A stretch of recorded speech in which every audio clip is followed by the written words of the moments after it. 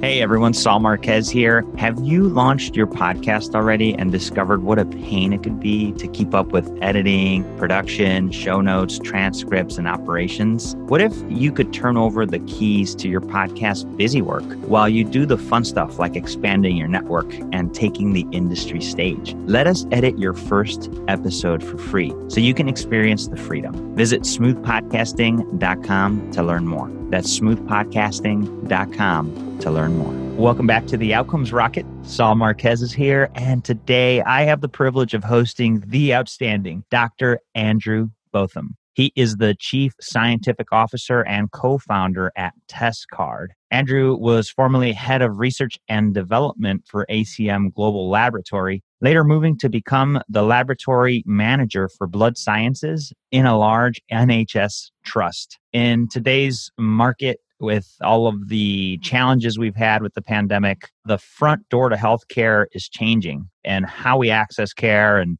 how we administer care, the delivery of care is also changing. We have a lot of innovation happening and more willingness to accept that innovation. And at the spearhead of some of the diagnostic innovation, Andrew and his team are doing some extraordinary work at TestCard. And so today I'm privileged to have him here on the podcast with us, and I think you're going to enjoy our conversation. Andrew, such a privilege to have you here. Wow, what an amazing introduction. Thank you very much. Well, hey, you guys are doing some really neat things. And so before we dive into TestCard and how you guys are making a difference with diagnostics and ease of access, tell us a little bit about you and what inspires your work in healthcare. Oh, well, I mean, I started out working in the National Health Service in the UK. In the laboratory. So I was a bench scientist. I was handling large amounts of blood and, well, to be honest, other fluids as well, and doing testing all the time. And, there really are the unseen heroes of health service, because the nurses and the doctors are up front and they do an amazing job, and they're caring for people right as the rubber meets the road, right on the front lines. But the people who are working in those labs, the ability they have to affect large amounts of people is much, much higher. So a doctor will see, a few thousand people over a year, whereas a healthcare scientist, my laboratory that I was running not that long ago now, supported 1% of the UK population, and we'd have between 600,000 and 700,000 blood samples a year. That's a huge amount of people. And to be able to make a change, even if what is a relatively small change, makes a massive difference to those people's access to healthcare and their lives ultimately, but also the clinicians, so the doctors and nurses' ability to treat them and look after them. And I don't think there's anything that you could have such a huge impact with I think that there's a huge amount of opportunities there to be able to help people. That's outstanding. And it's so great. You come from this, I guess the legacy system, the way of doing things, and you're like, there's just got to be a better way, right? You do so many of these every single year, and you start seeing insights. It's those distinctions that help us make advances. And so, talk to us a little bit about what you guys are doing at TestCard and how you're adding value to the healthcare ecosystem. Sure. So, one of the things we see is pathology in the ability to do tests become a little bit of a victim of our own success. We do more and more tests every day. And, relatively speaking, a test is quick, it's cheap, it's easy to do. And what that means is that, clinicians and healthcare ecosystems are using it more prospectively, so less diagnostically and more sort of as a mining to just find out what might be wrong. So we found ourselves testing more and more healthy people. So we're getting more and more normals every single day, which is diluting how much you're able to see and pick out and how much time you've got to spend on the abnormals. I think if you look at health systems, really, other than very recently because of the COVID crisis, they haven't really changed very much. We've got more people, more tests, more treatments than ever before. But the way health is delivered, how you access healthcare, you've got to get off your couch and you've got to go to the emergency room or your primary care doctor and, ask them to open the door for you, really. Mm-hmm. And I don't think that's scalable. It's just not. The technology in healthcare is so high, but actually getting us there isn't. So you can't keep adding to that system, adding more and more people and expecting it to work. It will continue to work and be the right thing for some people, but it's not for everyone. So, in the UK, what we're seeing is that people are putting off going to the doctors. They're unwilling to take the time off work. They're trying to convince themselves there's nothing wrong. They don't want to hand over an element of power to someone else and put something in someone else's hands. And some of them just don't want to admit that something's wrong. And we think the best way to overcome that is to actually take a step back into people's homes and offer them the opportunity to start the process there, to take some of the work and weight off the shoulders of clinicians and clinics and hand the first step, well, to the user, to the individual, to the person in their own home. I think that's great. And, we touch on a lot of the difficulties of taking a day off work, or how far is the hospital from your home, urban care or rural care. And so a lot of these things are very real. I mean, so many people are isolated from healthcare generally. Mm-hmm. And that can be geographically, like you say, they could be out the way, could be economically. I mean, we're really fortunate in the UK. We don't get a lot of people economically or geographically isolated from healthcare, but we still do have a huge amount of people who are socially isolated. And social isolation, although we've seen a new type with COVID, that we always had social isolation in the sense that people who are elderly and frail, those with mental health conditions, it isn't the right thing to be dragging them out of the safety and security of their own home and put them into a healthcare setting. If anything, you're putting them in danger by doing that for anything and everything. But then you've got the social isolation around the fact that people, like you say, they don't want to make that decision. They don't want to take that step. They won't want to admit something's wrong. To offer this as a tool to people to overcome those mental barriers that they put up, or offer it to a tool to carers who are looking after people in their homes, so they can better advocate for them when they go into and engage with doctors. It just completely changes the power dynamic. And I don't mean it takes power away from clinicians. I think it empowers an individual or a carer to actually take the step that they need to take anyway. Yeah, that's great. And so, Andrew, just to level set with the listeners, so TestCard is an at-home testing solution. Tell us a little bit about it, Andrew. I'd love to just level set with the listeners on what it is and how you guys are utilizing digital tech to get the answers. Sure. So TestCard it's a flat pack urine test kit. So we starting off in urine testing, because one of the big things about healthcare is it's quite intimidating, it's scary. Medical things worry people, they build anxiety. And the more anxious you are, the less confident you are. So we start off with urine testing because it's not as scary as blood testing. People give urine away for free every day, so it's not really a problem for them. And we've put it into a flat pack postcard, which is cheap to manufacture, cheap to deliver, but also it's a familiar format. So again, it's not intimidating. There's no box that you have to unpack lots of elements to and then line them up on the side and then follow complex instructions. The way we've designed it is to create a user journey that builds confidence through the whole process. So, it's not enough that they have confidence in our product. They need to have confidence in their ability to use our product. I learned very early on in running large laboratories that you've got tens of millions of pounds worth of equipment in the laboratory, but the biggest driver of the quality and integrity of a result was actually what happened before the sample ever reached the lab. So it was how that was handled, how it was taken, how it was labeled. All of these things are much bigger drivers than the minor changes in performance that you get sometimes within the laboratory analyzers. So we wanted to extract or remove as much of those variations and opportunities to do things wrong as possible, whilst also bolstering their confidence in their ability to do it. Yeah, it's super interesting. And with this sample, so you get the urine sample on this card, and you actually use your mobile phone, right? You take a picture. So you turn That's right, yeah. Yeah, you turn this phone into what you guys call a clinical grade scanner. Absolutely, yeah. And we use that term because it kind of encompasses or explains to people the level of quality that we're able to get out of these devices now. We're very lucky that mobile phones, thanks to people's desire to share pictures of their lunches with one another on Instagram, has reached the point where the quality of the optics in there is so much better than a lot of the things you find in laboratories. Yeah. So the biggest issues we have are around control of ambient and interfering light aspects. Now, we've put our tech up alongside a large diagnostic company. We were asked to sort of effectively put them side by side with one another, and we looked at 13 different concentrations of urine over 10 different replicates in 9 different light levels. And we actually outperformed the benchtop readers that are used to read dipsticks in hospitals. And we had the same accuracy. We're not saying the ones in the hospital weren't accurate. They were. We had the same level of accuracy, but our reliability was higher. So we said the same result more often. Wow. So in a way, the innovation here is not only accessibility through it's in-home and the price is lower, but you're also shortening the supply chain to get the results. Absolutely, yeah. And this means That's cool. my point of view, what this means is sometimes the first time someone sees a doctor, the doctor has something to work with. They've skipped a step. They already have a piece of empirical data to work on. So they have the same interactions they've always had. They're able to talk to them. They're able to ask about symptoms, but they've also got something to start with. They haven't got to say, okay, that's great. Now we're going to do this test and we'll talk to you again afterwards. So in some cases, we're going to have skipped a step. Oh, okay. Yeah, I didn't even think about that. It could be a just-in-time mechanism. Because how long does it take from when the urine sample gets placed on the card, the picture, like how long is that? It's 2 minutes. 2 minutes. So it's really quick. I mean, how long are you waiting in the doctor's office?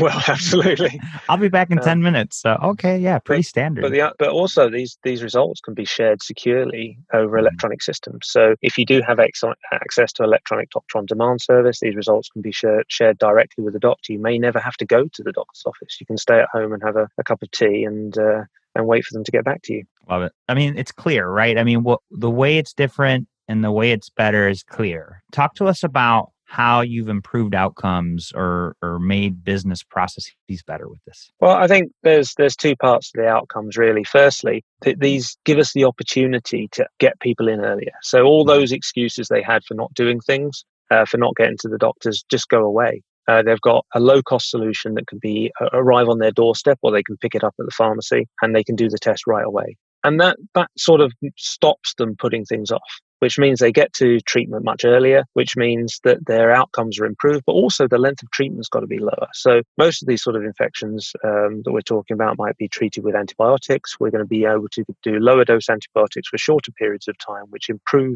antibiotic guardianship, but also mean in some cases people that would otherwise have been treated by antibiotics now aren't, because we're removing them from it. So it improves things all the way through, but it also improves the patient's experience. And that really isn't to be sniffed at. The fact that your experience of passing through healthcare and coming out the other end, you are so much more confident and so much more empowered in what you're doing. If you think of a test that's been around longer than anything else, so the urine pregnancy test, people are so used to seeing them in their homes, and the amount of people who use them, I think everyone who gets pregnant uses them or is trying to get pregnant. Mm-hmm. So they're really well established, they're really embedded. But still, the first thing a woman does, having done a pregnancy test, is do another pregnancy test. And the next thing they do is go to their doctor and have them do a pregnancy test. Yeah. And that isn't because the test the doctor's doing is any better than one they would have done at home. And I'll put money on the table and say the one that woman did at home, she probably did it better, because she'll have read those instructions and followed them to the letter, because she's 100% invested in the outcome of that result. Mm-hmm. The difference is she doesn't have confidence in her ability to produce such an important piece of information. So our entire system really is about driving that confidence and changing how they feel about their part in things. So they no longer feel that stuff's happening to them, that it's happening with them. That's really neat. I mean, and that's the paradigm shift. Absolutely. Super interesting, Andrew. And so it is that confidence in the result. And you guys are doing a great job of building that. And the shift to home care and self-care is one that's very real. And a lot of large companies and innovators, new companies coming into the space are certainly placing their bets and doing the work to get it to where it needs to be. What would you say, as you guys have been building, Andrew, has been one of the biggest setbacks that you learned so much from? What was the key learning? Oh, I think our biggest setback was just convincing people it was the right thing to do. Mm-hmm. What's happened with the COVID crisis, as awful as it's been, has changed the risk to gain ratio of home testing. And people can now see much more readily the value of allowing people to be able to do many of these things in their own homes when there isn't another option for them. It's just, it took us a very long while. We've been sort of shouting from the rooftop for years, this is the right thing to do, that we need to be moving to preventative models of healthcare, giving people the ability to do first steps in homes. And now we're starting to see that. And it's great that that's happening. It's just so sad that this has had to happen for that to be the case. And the other side of it, I'd say, is probably the setbacks are the regulatory side of things, which no one is ever surprised to hear, I have to say. You always expect things are going to move faster, but the regulatory agencies, they are very slow to work with. And also, they're not quite ready for a lot of the digital solutions out there. So they're nearly there. They're getting there. It's just they're all sort of flexing their muscles when it comes to digital health a little bit and understanding what it means and what it's going to mean for them. But you're effectively having standards and rules being applied to you which are made for much older systems. Some of those things need to be looked at just to ensure that we're not holding people back for the wrong reasons. Let's put it that way. Yeah, that makes a lot of sense, Andrew. And think about the difference that you guys could make and that you're making. And it's exciting and a good reason to stay in the game. So I'm glad you guys have. Now, let's talk about availability. I know you guys are UK based, and is this thing available in the UK? Is it available in the US? Tell us where it's available for use. So we just launched in the UK. That's going to follow very closely by several other launches in Europe because our CE mark, which is required for Europe, covers for the whole of Europe. We're going to go UK, then Scandinavia. But we do have our FDA 510K filing in. So that's what we need effectively to be a medical device within the US.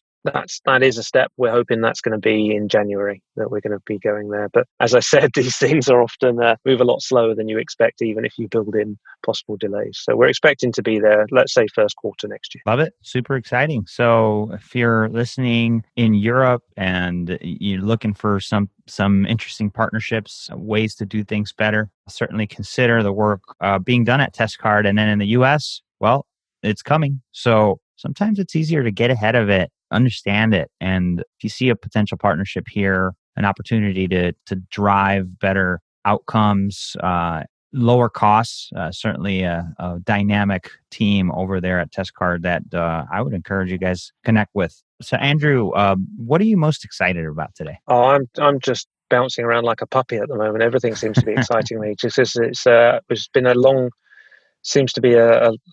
gestation for this particular project, and to see it just coming to life now and seeing, us recruiting more staff and expanding and growing and scaling is just amazing. But I think probably the most exciting thing that's happening at the moment is the conversations we're having to help deal with the COVID response. Mm-hmm. So people think the COVID response is really just about COVID. It's not. The amount of people that aren't accessing healthcare when they need to at the moment because they're so afraid of going into healthcare settings because of COVID, they're staying at home and they're just getting sicker. So the partnerships that we're starting to put together with other fantastic companies such as Forte Medical Solutions that do an incredibly high quality system to be able to take urine samples, to be able to provide people the opportunity and ability to still manage their own health, but in their own home. So one of the ones we're doing at the moment is around pregnancy, actually. So pregnant women who have to come in for their regular checks, we're putting together effectively sort of a little lab in a box style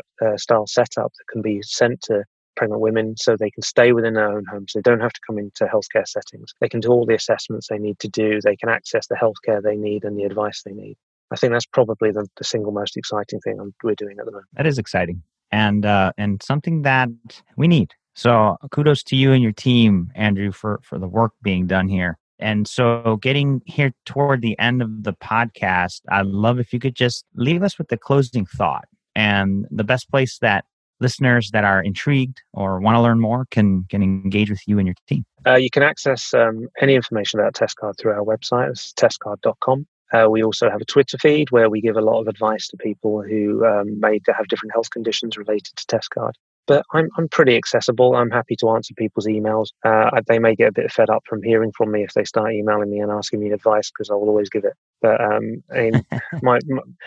so by all means, just get directly in touch with. We've got an amazing team here, and we're extremely lucky. And I think TestCard's a really good idea, definitely. But there are a lot of really good ideas out there that never make it anywhere.